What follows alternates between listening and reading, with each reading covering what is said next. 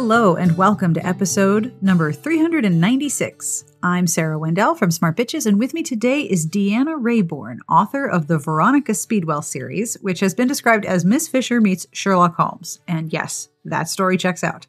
We are going to talk about her latest book, out this week, called A Murderous Relation. We're also going to talk about Victorian sleuthing, connections to Schitt's Creek, recognizing people when you first meet them, the future of Stoker and Veronica. Plus, we take a detour into red lipstick and the power of being fully yourself.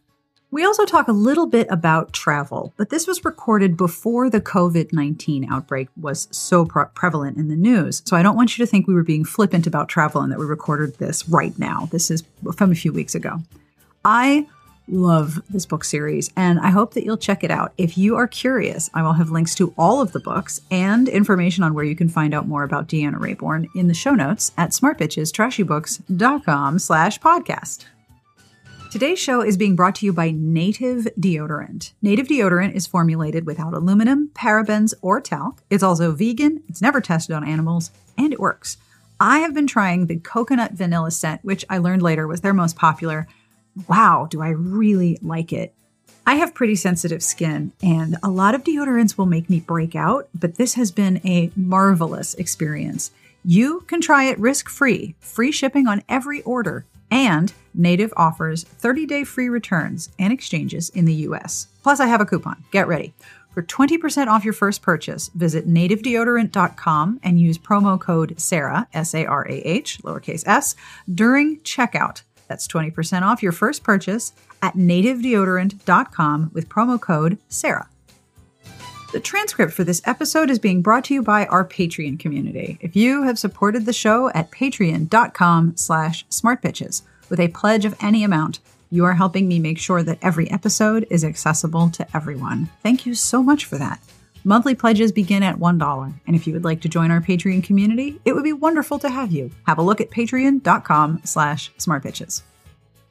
As I mentioned, I will have information about all of the books and the lipsticks, very important, that we talk about, as well as links to where you can find Deanna. I also will end with an absolutely dreadful joke because that is how I do things, and they're terrible. And you email me to tell me how much you like them, and then you email me your own terrible jokes. It's a wonderful thing, so I'm going to keep that going. But now, let's do this podcast. On with my conversation about red lipstick and murderous relations with Deanna Raybourn.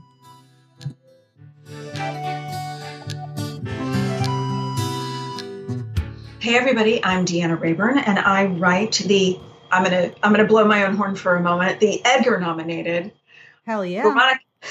Veronica Speedwell mystery series. They are Victorian mysteries, and if you are not familiar with them, think Miss Fisher meets Sherlock Holmes.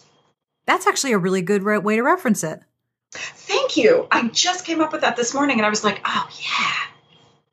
Very true, because they have a Veronica and Phryne have a very similar utter lack of fucks. Oh, they so do. And, when I ask people, who Veronica reminds them of, or, any other female sleuths that they like, Phryne is the one who comes up most often. So I feel like they are sisters under the skin. Oh, yeah. And they're utterly unapologetic about being who they are, which is one of the fun things about reading or watching them. Oh, girl, it's the fun thing about writing, too. Well, that's actually my first question, because I know that in this book, they go undercover in a brothel. Which sounds like a lot of fun to write. I'm guessing so.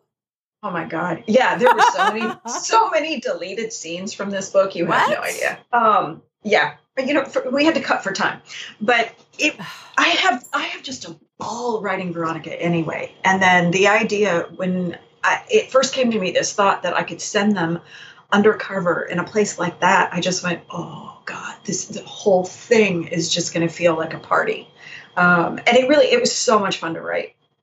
It seemed like you were having a really good time.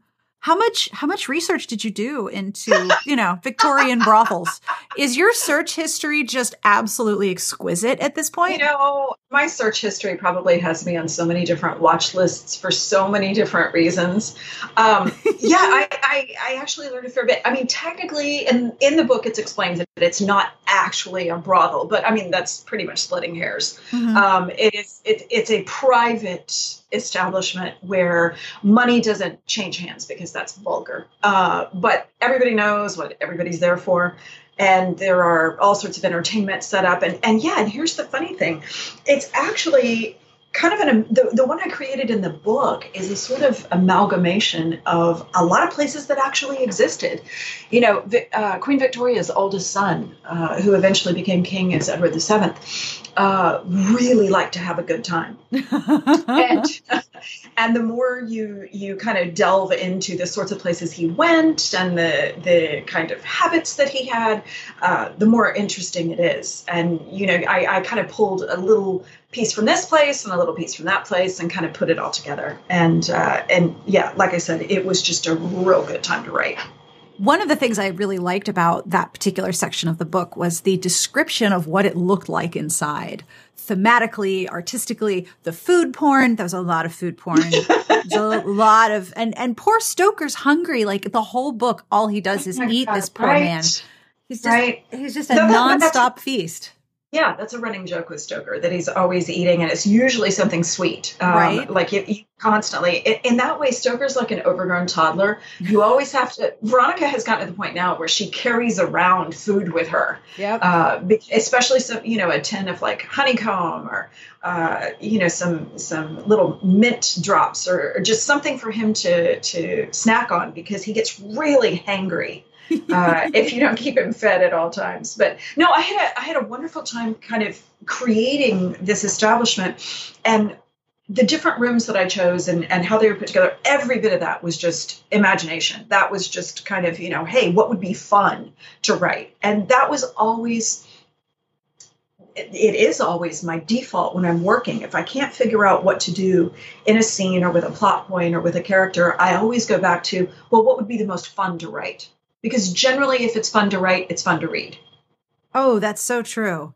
I'm fairly lazy too, so I like to do the thing that's going to give me the biggest bang for the buck, you know. And I'm incredibly fortunate to do what I do for a living, and I love it a real lot. And it's, you know, even on its worst days, there's always, you know, kind of rolling around in the back of my mind the fact that, oh my God, I get paid to do the thing that when I was 5 years old was my dream job. Yeah.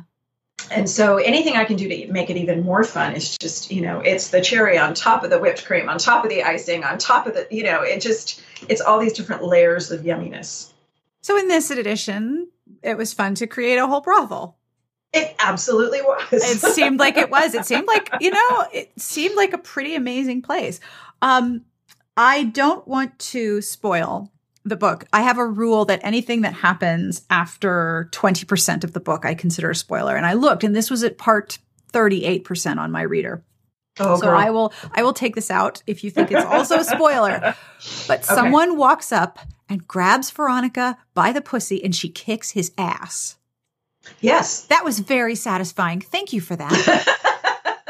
Yeah, you can leave that in. That's fine. Thank you. I appreciate that, because I never want to spoil something. No, and honestly, I think that's a thing that a reader could kind of anticipate, is the fact that if a woman, especially at this time, is going undercover in a place like that where consent is assumed, then something, you know, a pass or an assault or any sort of contact that was not initiated by Veronica, like you would expect that something inappropriate is going to happen at some point. The only question is, how's Veronica going to deal with it? How's Stoker going to deal with it? And I think we all know how Veronica's going to deal with it. Yeah. And Stoker's very sanguine about it. Like, oh, Veronica, what are you doing? What's going on? Exactly. And, you know, I allude in each book to a lot of Veronica's previous adventures and her travels and the things that have happened to her. And if you put and the funny thing is, I started writing these books well before Schitt's Creek started airing.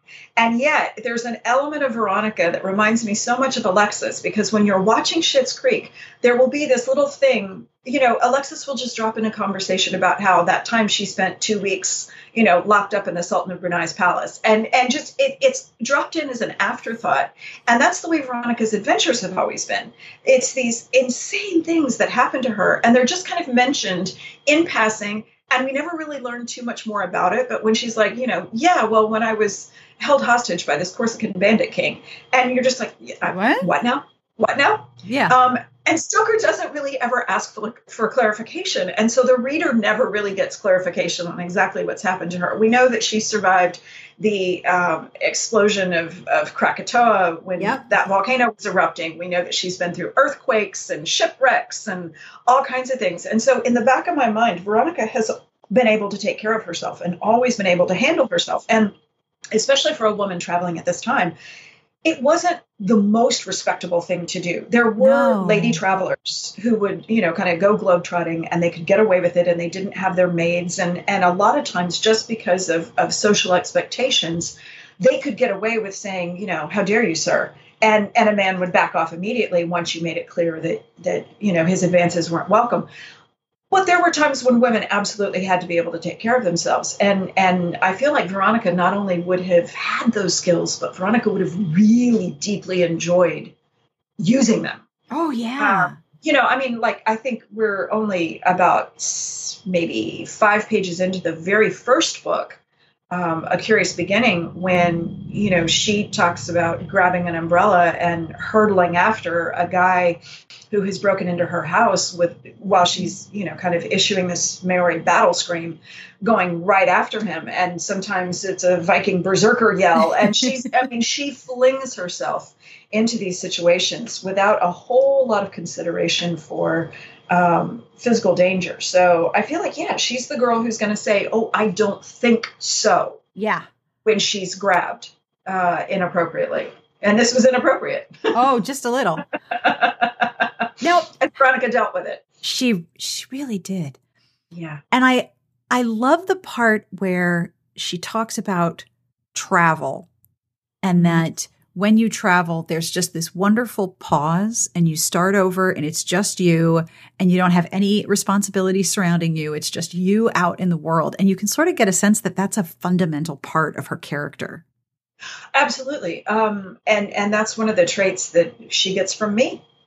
Because I love that moment when you're going into the airport and you get through security finally, which is always a hassle, and you get to the gate and you're sitting there and it all drops away. Everything falls away.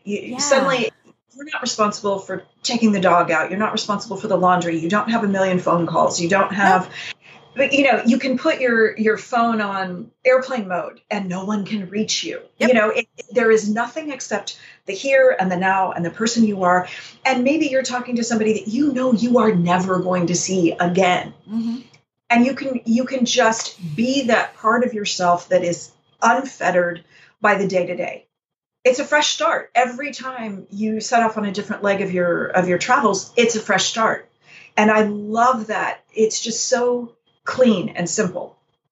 And there's this wonderful anticipation when you go to a new place that this is a new chapter that's being written. This is a page of your story that hasn't been sketched, hasn't been written. Nobody knows anything about this yet, including you. So it's brand new. And I love that. That is one of my favorite parts too. Also the sort of surrender of control. Like, yes. Well, yes. All I have to do is sit here. You do. And you're on the airplane and people bring you food and drink, and, there are so few decisions to make. Okay, I'm not allowed to get up now because the captain said so. I have to sit here with my seatbelt on, like I'm on a kindergarten field trip. There are just so many things that are taken out of your hands. Yeah. That all you really have to do is just sit there and, don't assault people. And be patient. Yeah. Be patient. Yeah. And that's the thing, is eventually you're going to get to where you're going, and you chill. You're very much in the moment, mm-hmm. and nobody expects anything of you. In fact, the quieter and less obtrusive you are, the more they like you. Yes. So it's just, my goal is always to be the dream passenger who just sits there and is like, no, I'm good. Thank you. Yep. Thank you. All is well. I've got I just invested in some noise canceling headphones for when I travel, and I used them on my last trip. Wonderful.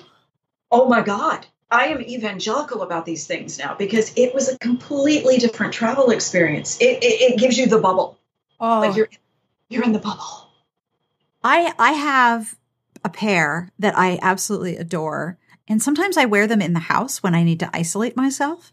Oh God, yes. And it's like, this is what I need. Because I didn't realize until recently how much sounds that I'm not under control of, that I can't control what I'm hearing, really irritate me if they're bothersome. And if I can just shut everything out in an oral sense and just isolate myself sound-wise, I would be very comfortable in one of those isolation booths where you can hear your own heartbeat and like the decibels are all covered with, all the walls are covered with foam and the decibels are really low. And it's like, you can hear your own digestion. Sounds great. You should do one of those ISO tanks. I would float around in the dark in the to. water. And we have one down the street from us. And I'm claustrophobic, so I won't do it. But it sounds like it would be right up your alley. Totally. So with Veronica and Stoker, how did you get from the end of A Dangerous Collaboration to the plot of A Murderous Relation? There's not a lot of time that has passed. They still have this overarching sort of job that is something that they drop in and out of, and a set of responsibilities that they do together. But how did you get from one to the next? Well, there is no time because for people who haven't read A Dangerous Collaboration yet, it's not a spoiler to say that they are still in Cornwall at the end of what happens in that book, and Veronica gets a telegram saying, "Hey, come to London," and that's the beginning of A Murderous Relation. So there is no time gap at all. Some books we have 6 months, and we assume that they're actually doing the work that they're supposed to be doing at that point because they do have jobs. Right. But this book plunges them immediately into the reason that they're pulled back to London. And we have there's a recurring character, Lady Wellingtonia Beauclair, Lady Welly, and she usually is the one who kind of draws them. She's the one who will draw them into various and sundry little exploits, and she's the catalyst for their involvement in A Murderous Relation. And part of it they undertake at her behest, and part of it they undertake because it's a thing that they feel obligated to do, and they kind of get sucked into it immediately. And I try to shake it up a little bit where it's not one character always saying, "Hey, we have to go do the thing." Sometimes it's Stoker, sometimes it's Veronica, sometimes it's forces outside them. So you never really know where the impetus for the plot's going to come from. Mm-hmm. But this time it's a combination of Lady Welly and Veronica. Stoker's not terribly enthusiastic. No, he's kind of done. He's like, can I just sit inside a taxidermied animal, eat candy, and get on with my business? Bless his heart. I torture him a lot. I really do, through Veronica, because Veronica's usually always dragging him off. But to be fair, the only reason he is in Cornwall during A Dangerous Collaboration is because he inserts himself into the situation. Yep. He was not invited. So, that was Veronica's jam. She embarked on A Dangerous Collaboration with his brother Tiberius, and it is entirely Stoker's fault that he ends up there and ends up a little bit the worse for wear by the end of the book. Bless him. Yeah, he can't complain too much. He has a lot to complain about, but he cannot complain too much about that one. Veronica has a real skill for kind of cutting the moral high ground out from underneath him. And so, that's a fundamental part of their dynamic, I think. So with this series, what do you love about writing Veronica and Stoker? Their dialogue is so much fun. It is a tremendous amount of fun to write because I love that very sparky dynamic. And I don't think that I would know how to write a male-female partnership that has kind of those undertones of, the romantic push me, pull you. I don't know how I would write that without that sort of dynamic, because Veronica even has that with Stoker, with Stoker's brother Tiberius as well. There's a little bit of that, kind of, we're going to banter and we're going to flirt, and we all know it's not going anywhere, but this is what we're going to do. With Stoker, there's the added element of, is it going to go somewhere? Mm-hmm. Because that's always on the table, and that sort of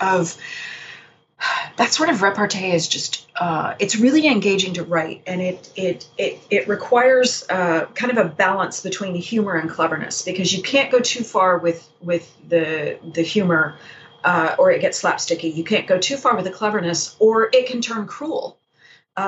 You've always got to have a kind of a third element of kindness and consideration for the other person in there, where we both know this is a bantery game, and we're never really going to in sincerity attack each other's underbellies. If Veronica and Stoker ever go at each other in a way that's kind of unkind and cutting to the quick, it's not humorous. It's not one of their bantery scenes. That's when that kind of gets stripped away, and they become much more vulnerable. The banter is what they enjoy. At this point, it's a substitute for sex. But if they ever do become physical, then it would still be an element of their relationship, because it's just fun for them. They enjoy that. My husband and I are getting ready to celebrate our 30th wedding anniversary this year, and congratulations. I'm celebrating my 20th. It's a nice milestone, isn't it? It is.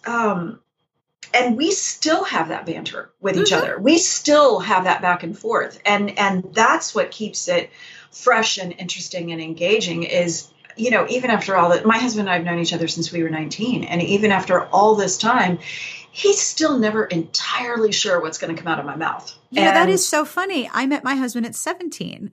I had no idea we had so much in common, but yeah, there's moments where he's like, oh, okay, that's why I have that gray hair. Okay.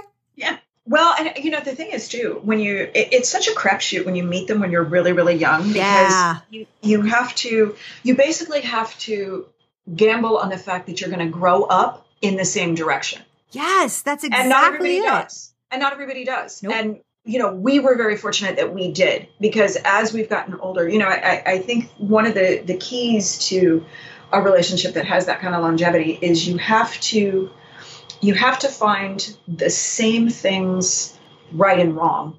You have to have the same kind of code, and you have to find the same things funny to a certain extent. You have to be able to laugh at a lot of the same things. And it doesn't really matter what they are. It's just if you can overlap a lot of your senses of humor, then that's going to take you really, really far. And so for Veronica and Stoker, I think there's a huge element of we view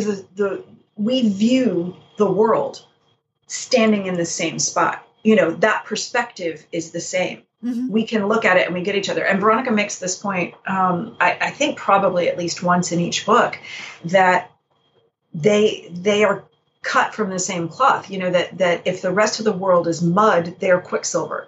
They're fast and they're sparky and they're perceptive, and they get each other in a way that other characters don't completely get them. Some come close, but nobody really gets them as well as they get each other.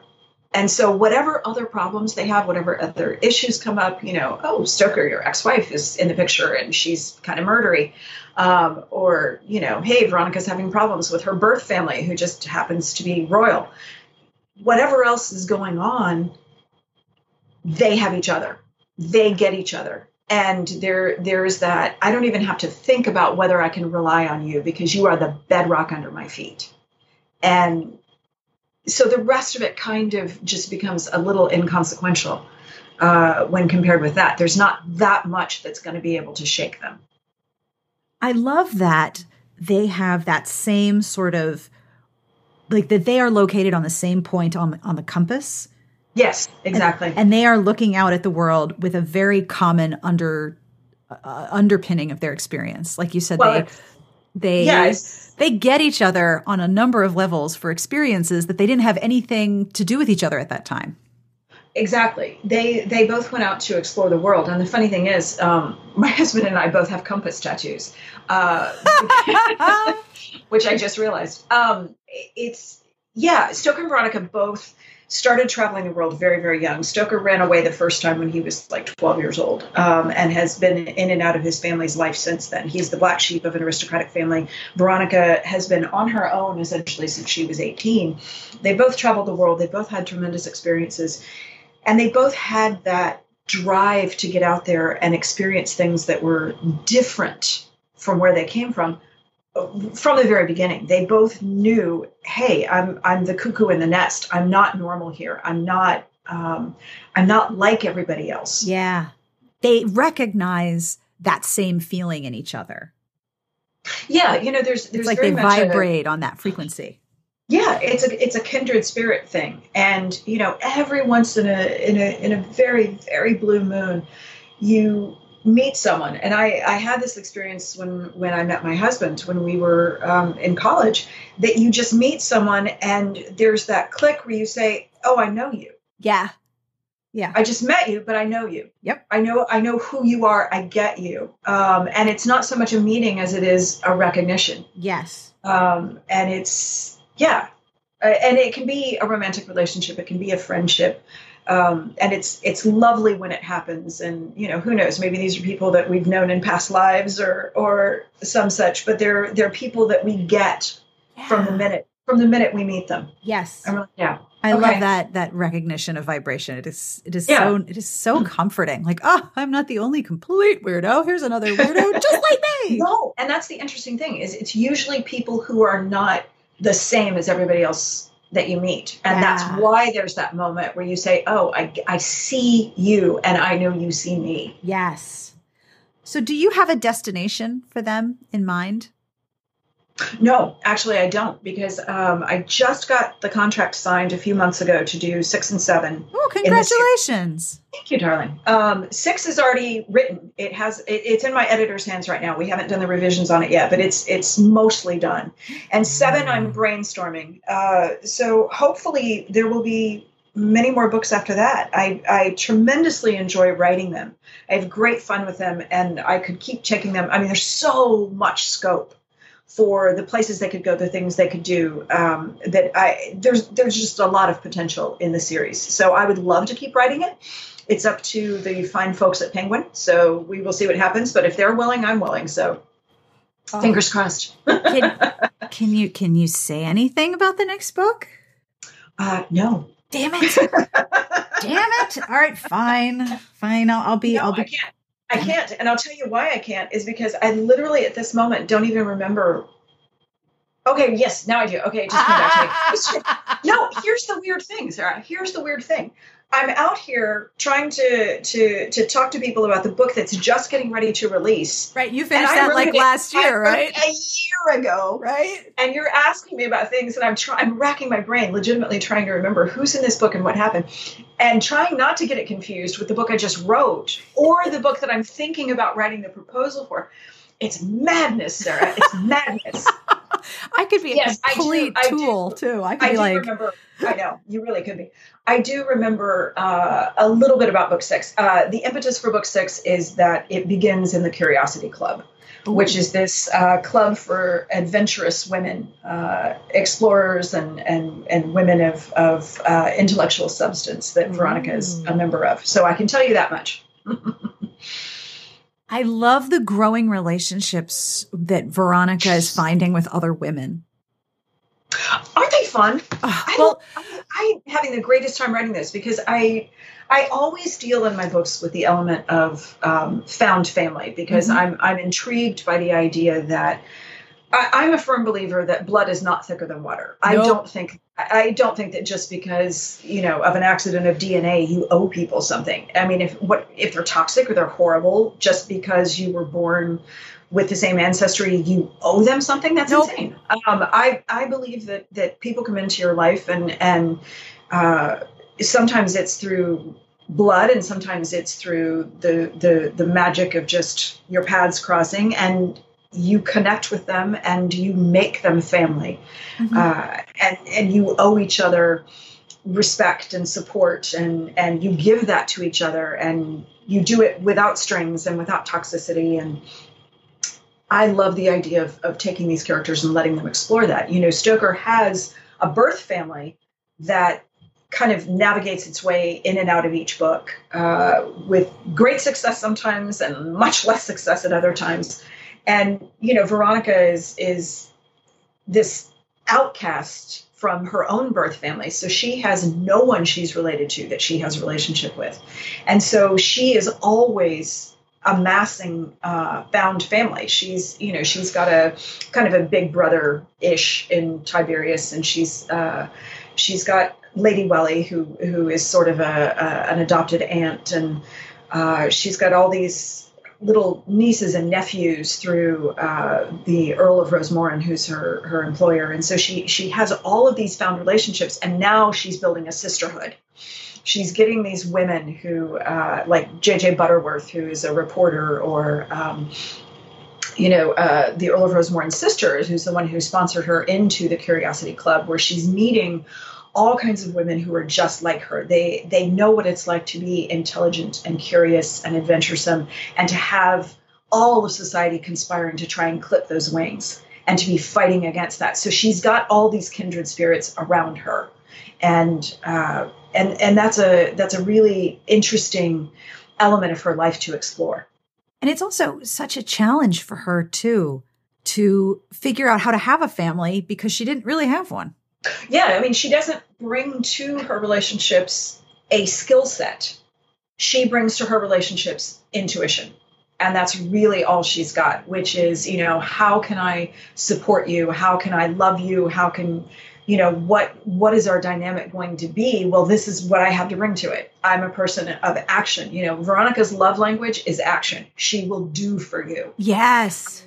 And that is, she's somewhat restless, and she's courageous and energetic. And so she will always, strap on her bustle and pick up her parasol and wade into battle for you, at very little consideration to the personal cost. If she feels like you are her kin and you need her, she is there. Yeah. She is present. She's physical. She's coming in to take care of things, in a way that would be hugely overbearing if you're not prepared for it, because she is very dynamic and she is very forceful. And, I think there are certain people who would only like her in very small doses.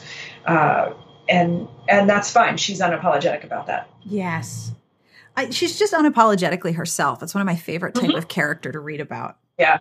Yeah. And it makes her tremendous fun to read about and to write about, because that is who I am getting to be more and more and more the older that I get. Oh, yes. Because, I'm turning 52 this year, and girl, my give a shit or done broke. I mean, it is so far gone. Yep.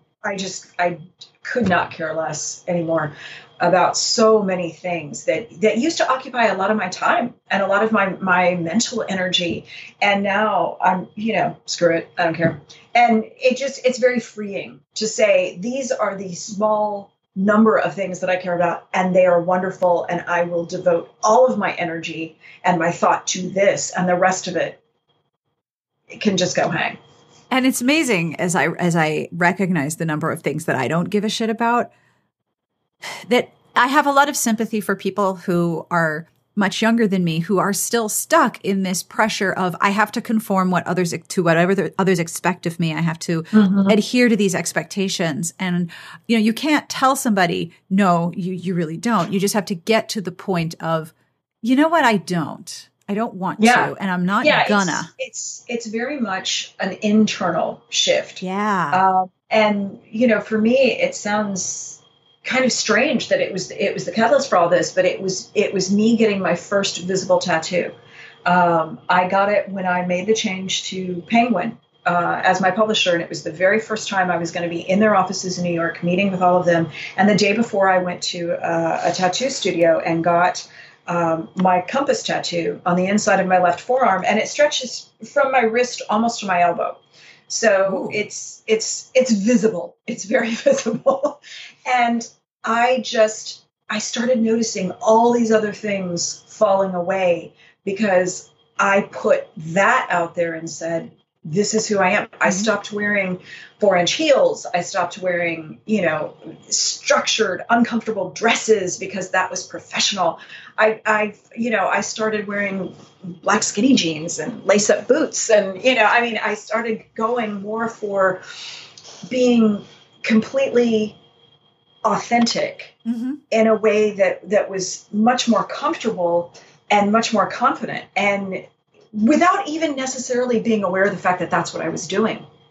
And it's funny to see, because I have a few booksellers who've known me from the very first, when because my first book came out in 2007, so I've been published for about 13 years now. And there are booksellers, I know, there are booksellers who've known me from my very first book tour. And one of them in particular cracks up every time I come in the store now, because the first time I went and did an appearance there, the knees are knocking together, and I'm trying so hard to please, and just it was all so nerve wracking. And now, I go into places like that, and I'll come in just 100% relaxed, just happy to talk to readers, and I can do 45, 60 minutes on the fly without ever even knowing I was going to have to speak. And there's just such a shift.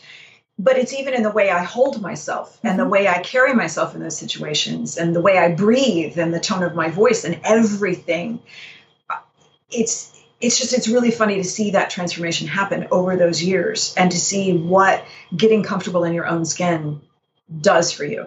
It really does. For me, it was piercings. I now have 4 in one ear and 3 in the other, and I'm very happy. Oh. Well, I realized, wait a minute. When I was younger, I was never allowed to. You only have one piercing. Right. You can't have 2. And then I was like, well, hold on. Who's telling me what to do now? Like literally nobody. I can do whatever the hell I want. So you have talked online a great deal about your travel strategies. And we talked about the characters traveling and the freedom and the sort of isolation bubble of pause that comes with traveling. And I know you're traveling a lot for this release. What are some of your travel strategies? Aside from, the noise canceling headphones and just relaxing and being patient and just taking it as it comes. Well, I sat down and counted up, and I'll be on 40 flights this year that I know of. Wow. That's not, I'm sure there are going to be a few trips roll up that I don't know about yet. So just right at this moment, I know I'm going to be on 40 airplanes. And so you do kind of develop some strategies the more you travel. The one thing I did for myself last year that has made a huge difference is I invested in decent luggage, because for years I would just go and buy something that because you don't like to spend money on things like that, because you're like, oh God, I don't use it that often. Well, it turns out I do use it often. And it makes a huge difference to have something that rolls smoothly and that looks nice and, that functions really well. And it doesn't function well unless you buy decent luggage. And so I invested in decent luggage this year, and that's made a huge difference. A lot of it for me is I check my suitcase every time. And you don't ever have to participate in that wild rugby scrum for overhead space, because it's just getting worse and worse and worse. And every flight that I've been on in the last probably 20 flights, there's no overhead space. They run out. People have to gate check. And I will get off a plane, and the last time I got off a plane, there were, I would estimate conservatively, 35 people lined up who had gate checked their bag. Right, which slows them down. Yeah. Oh my God. Yeah. Because especially there are certain airports that are getting tighter and more difficult to make connections. And so if you have to stop and wait for a bag, good Lord, child, you're not going to make your connecting flight. So I have figured out that sticking with one airline as much as I can helps a lot. And I feel completely vindicated about checking my bags, because Roxane Gay did this awesome Twitter storm about checking your bag and how it is the way to grace. It is the way to peace. Yes. And she is absolutely right. It takes so much of the stress off. Like I will take that 20 minutes to wait at the baggage carousel and regroup and, do a mantra in my mind while I wait for that bag, because it's so worth not having to deal with all of the hassle. Plus, it's very nice just to walk through the airport with just a tote bag. I mean, and not have to always worry about, where's my bag? How do I get it in the bathroom stall? How do I avoid tripping the server in the restaurant with all my crap? So it's totally worth it. And if you have the airline credit card, most of the time, that's exactly what I was going to say. You pay I for got the airline fee. credit. Exactly. I got the airline credit card, and you don't even have to book on that card most of the time to get the bag for free, as long as you're traveling on that airline. So, and then before every trip, I try to treat myself to either a new movie or a new album, so that I've got new entertainment to look forward to. So I'll spend 10 or 15. Like, I just got Knives Out to watch on book tour, so I'm very excited about that, because I saw it in the theater and loved it. But it's one of those movies that I know I want to watch more than once. Well, it is research. It is absolutely research. The before the last book tour, I bought the whole season of Killing Eve, so I could watch that. So I always treat myself to something that's new that I can watch like that. And I treat myself, like, when I'm traveling is generally the only time that I tend to read either thriller or romance, because those are more escapist for me, because it's not what I write. So that's usually what I will take with me to read. So I get a more, it feels more like I'm getting away, because I'm doing something different than what I do at home. And then, and then it's really practical stuff, like the noise canceling headphones and the antibacterial wipes. I invest a little bit more in a little more money and a little more effort in making sure that I'm as comfortable as possible when I travel. And it's making a huge difference to my state of mind. I find it much, much less stressful. Oh, yeah, absolutely.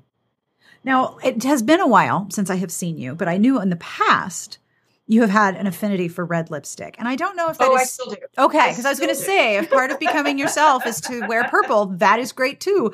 But I am curious that you have identified the reds that look really good on you. Which are your favorites? These are the very important interview questions I'm asking here. These are the crucial ones. Yeah. The hard-hitting journalism. That's right. Well, see, I am convinced that everyone can wear red lipstick. You just have to know which are your undertones. Yes. Do you need a blue red or do you need an orange red? Because if you put me in an orange red, I look like I have a kidney condition.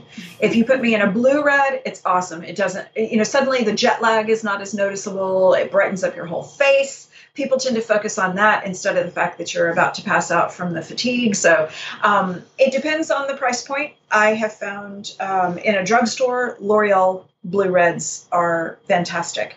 I tend to use NARS as a NARS pencil as a base liner. And then if you want to splash out on the lipstick itself, I'm a huge fan of Urban Decay's F-Bomb. Oh. It is a perfect blue red. Perfect. And it lasts really well. And they do a sheer version or a more opaque version. And then I recently got my very first tube of Yves Saint Laurent.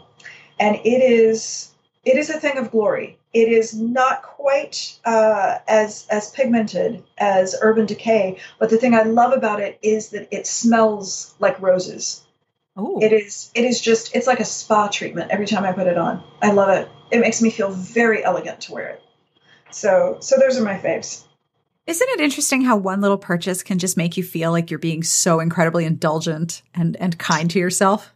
That is why lipstick sales always spike in times of national crisis, especially war, because when you don't feel justified in taking a huge extravagance for yourself, like you don't want to go spend $150 on a massage or, a couple thousand on a vacation, you can go spend $20 on a new lipstick and feel like a completely different person. Oh, absolutely. And it does. It makes you feel reborn and, just fresh and new. And it's a lovely thing to be able to do for yourself. And even if you're not much of a lipstick person, you can still do, most of these companies will do like a sheer version, or they'll do a tinted balm, or just, a little something to brighten up your face is never a bad idea. At least in my case. That's brilliant. I didn't know that about lipstick sales in times of war. That's really interesting. Yeah, I think the first time they noticed it was during World War II. Makes sense. Yeah, and if you think about all the pictures that we ever see of women in World War II, they're wearing their gorgeous red lipstick, and yeah, when everything's rationed or everything's on fire, or you never know what's going to happen from day to day, being able to literally put on a happy face is not to be trifled with. It is an important thing. Absolutely. Now, you've also written online about doing the work of unlearning history, about the way that some writers are venerated without question, and the way that privilege is like a invisible protection that allows things to never reach you or just bounce off you. What have you learned and unlearned lately? Well, there have been a lot of discussions, especially online lately, about the function of most especially race in how publishing comes about. And there are so many ways that white writers benefit from the structures, the way they are in place now, that we don't even realize. There are gates that are kept and doors that are locked and towers that are built to keep other people out. And this is true whether you're talking, homophobia, transphobia, ableism. It is especially noticeable with race. And that is the one that I'm working really hard to kind of figure out how it has benefited me and how I can pay attention to doing my part to help dismantle that as much as possible. And it is one of those things that you have to know going into it. This is lifelong work. There's no such thing as woke. There's only waking. There's no such thing as fixed. There's fixing. You have to be able to sit with a whole lot of discomfort. Yeah. And a whole lot of guilt and a whole lot of, just really wishing things were not the way that they were, but knowing wishing ain't going to do shit. You've got to actually put the work in. And then it's going and looking for those opportunities to dismantle as much of that as you possibly can, while trying not to step on people in the process, and trying to make sure that you're not taking the place of those voices, but you're elevating those voices and you're amplifying those voices. And, I just finished reading Robin DiAngelo's White Fragility, because to me that was a great place to start, because she outlines a lot of the defense mechanisms that we have as white people. What ways we will set off down the path to learn and to become aware and to make changes, but then we will very happily take a shortcut into tears, or, well, I can't do anything right, or, well, there's no way to win. And the key takeaway to that is, no, there's no way to win. We're not supposed to win. That's not what this is about. All we can do is become aware and then figure out the next step. There's always a next step. Is it saying, hey, I've been asked to do a panel discussion. Great. Okay. Panel organizers. Are there people of color on my panel? Is there somebody who has written about a particular issue that touches upon people of color? Great. Is the writer white, or are they not? And if they're not white, how can I amplify that voice? How can I say, I don't need to be a part of this conversation. I just need to make other people aware that this conversation is happening, and I need to listen as well. And that's, I think one of the hardest things is when you like to think of yourself as a good person, and you like to think of yourself as a person who would never do harm to other people, to realize we do harm every single day. It's not intentional. It's not something that we set out to do, but it's there and it's happening because it's part of the systems that have been built around us. It's part of the systems that we participate in. So unless we actively make the choice to take those systems apart and to create new systems, then we are part of the problem. We are benefiting from it. And that's horrible to contemplate, that we have benefited all this time from all this stuff. But you know what? It's not as horrible as being victimized by it. And that's what other people are going through. So that's the time to take ourselves out of the narrative and say, yeah, this isn't about protecting the status quo. This isn't about protecting what has given us benefits that other people have not gotten. It's about saying, okay, now it's time to level the playing field. What can I do to make things more equitable for other people? And, so much of it just comes down to listening and just comes down to paying attention when other people are talking. I loved that book because it breaks down some things and gives you a language with which to talk about them. Can I give you a book recommendation that rocked my brain? God, yes, please. It's called Me and White Supremacy by Layla Saad. It just came out. It started as an Instagram challenge and then became a free PDF workbook. And then it was picked up by Sourcebooks and released in a longer edition. And it hit the Times, the USA Today, and Amazon bestseller lists in its first week. And it's awesome. I have made note of that. So good. It does a lot of that same, okay, yes, address this discomfort, address this feeling of shame and embarrassment and anger and frustration. And here's how you transform that into actually helping. Yeah, because, it's one thing to sit there and say, God, this is horrible. This is embarrassing. I'm enraged. I'm, okay, great. Now what are you going to do about it? Because the tears don't help anybody. The guilt doesn't help anybody. The recrimination doesn't help anybody. It's a matter of saying, yeah, this is a shitty system. Yep. And it's time to take a sledgehammer to it. Yep. I specifically wanted to read White Fragility first because I wanted to read, if I knew if I read that book first, that she was going to tackle the knee-jerk reactions that white people have to discussions of race, and she was going to eliminate every possible avenue of escape.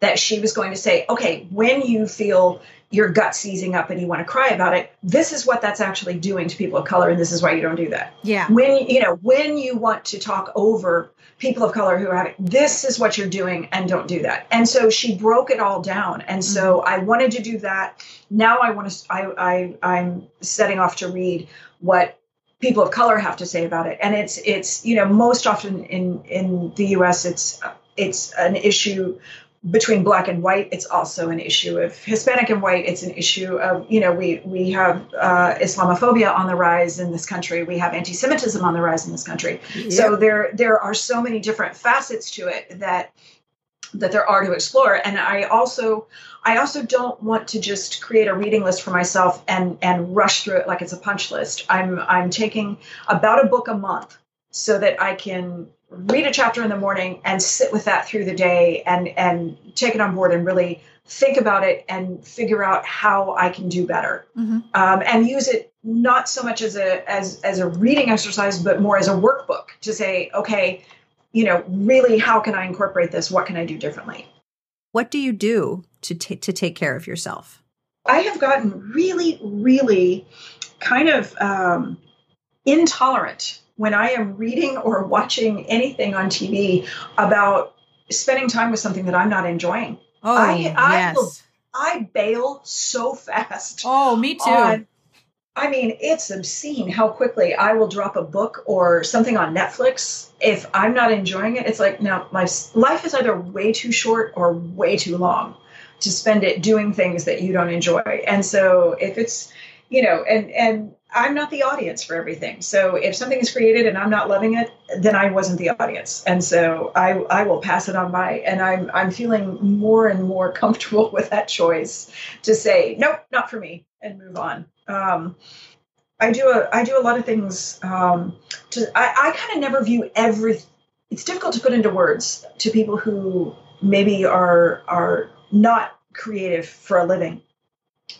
Everything to me is integrated. Everything finds its way into my work. So even when I think I'm reading for pleasure, I'm probably not. There's probably going to be some. So there's always a part of me that's very aware of what I'm taking on board, right? Because it's probably going to find its way into my work somehow. And I don't know any creative people who can completely divorce work from life. Like it all overlaps in this really, really messy Venn diagram. And so that's why I try for everything to I'm always looking for opportunities to make something more pleasurable.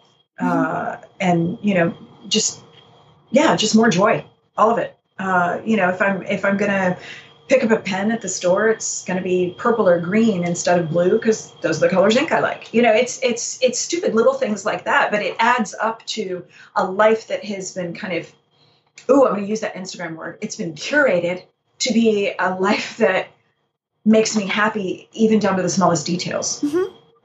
Absolutely. And it's part of, I think, becoming yourself and evolving as yourself is curating what it is that you like and not worrying about what anyone else thinks of that.